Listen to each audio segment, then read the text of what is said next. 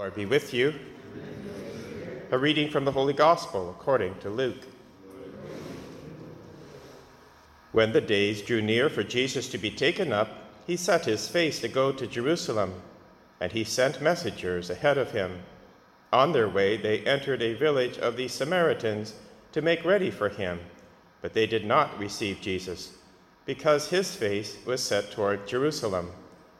When his disciples, James and John, saw it, they said, "Lord, do you want us to command fire to come down from heaven and consume them?" But he turned and rebuked them. Then they went on to another village. The Gospel of the Lord. Today's Gospel marks a turning point in the narrative of Jesus' ministry, where he sets his face to go to Jerusalem. He's determined to complete his Father's will, which he knows very well, despite the suffering, the betrayal, the persecution, the crucifixion on the cross that awaits him in Jerusalem. Yet he sets his face resolutely to complete that mission.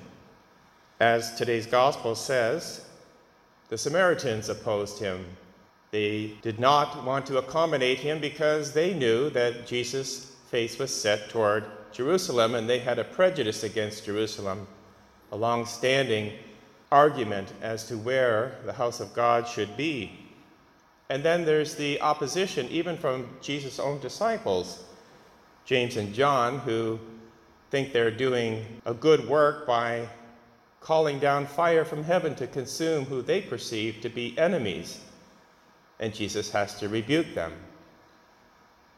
The question for us to today's gospel is, how resolutely are we in setting our face toward the completion of our baptismal call, which is to proclaim God always and everywhere, despite opposition, whether from outsiders or from our own weaknesses, our sins, our failures, our fears?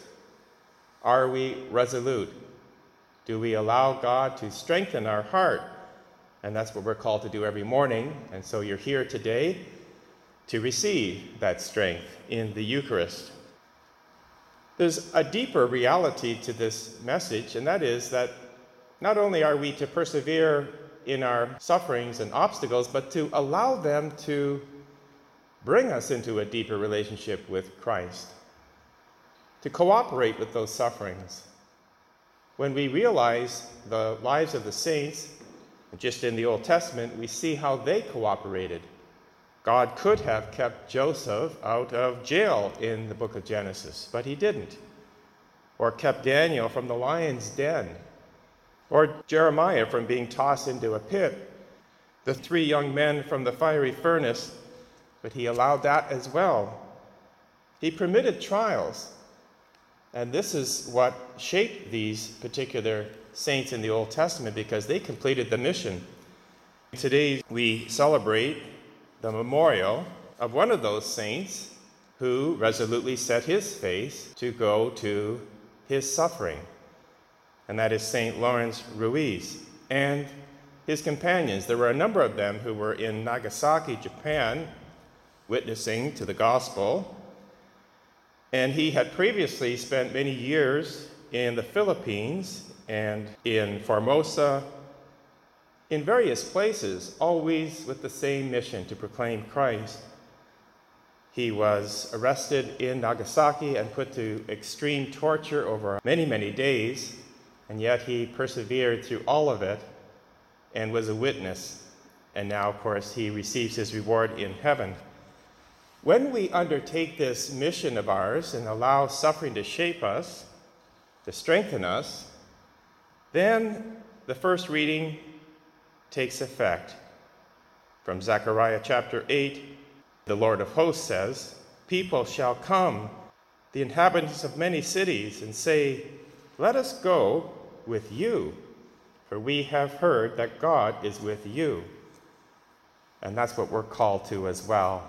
To have that witness could be in small ways, in our kindness to people that perhaps we don't like, to give when we know it's going to hurt, to be joyful in the face of obstacles. All of that will be a witness value so that those who are on the outside who don't yet know Christ will say, let us come with you.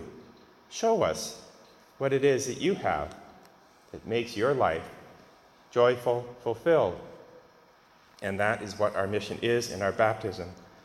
So we say with the psalmist, God is with us. In fact, St. Paul goes deeper in his letter to the Philippians and says, it is God who works in you to will and act according to his good purpose. Even in our sufferings and trials, it is God in us that is always working.